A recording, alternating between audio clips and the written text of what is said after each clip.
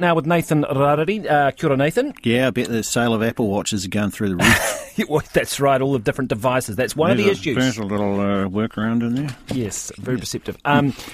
Now, we're talking cricket, Yes, we and are. Kyle Jamieson, this is a real plus. He's come through, no injuries, hasn't pulled up. No, and it's been amazing. Black Caps captain Tim Southee says the return of Kyle Jamieson was one of the highlights of the first Test win over South Africa, and he hopes the fast bowler will remain healthy. Jamieson took 4 second innings wickets as the hosts bowled the Proteas out for 247 to claim a 281-run victory inside 4 days at Mount Maunganui. The Black Caps had declared on 179 for 4, setting South Africa 529 for victory.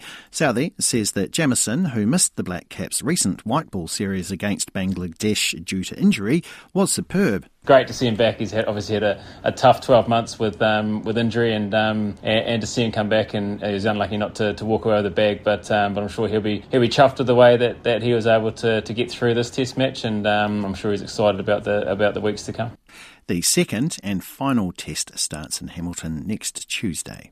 Meanwhile, Kane Williamson has extended his lead at the top of the world Test batting rankings after scoring back-to-back centuries in the big win over South Africa, and Jasprit Bumrah has become the first Indian pace bowler to top the Test bowling rankings following his match-winning display in the second Test against England earlier this week. The 30-year-old claimed 9 wickets to secure India's first series-levelling victory. Liam Lawson says he doesn't just want to be a Formula One driver, but the best in the world. The New Zealander will be the reserve driver for champions Red Bull and the Visa Cash App F1 team with the catchy name. He says that racing can be a brutal world, but he's embracing the pressure.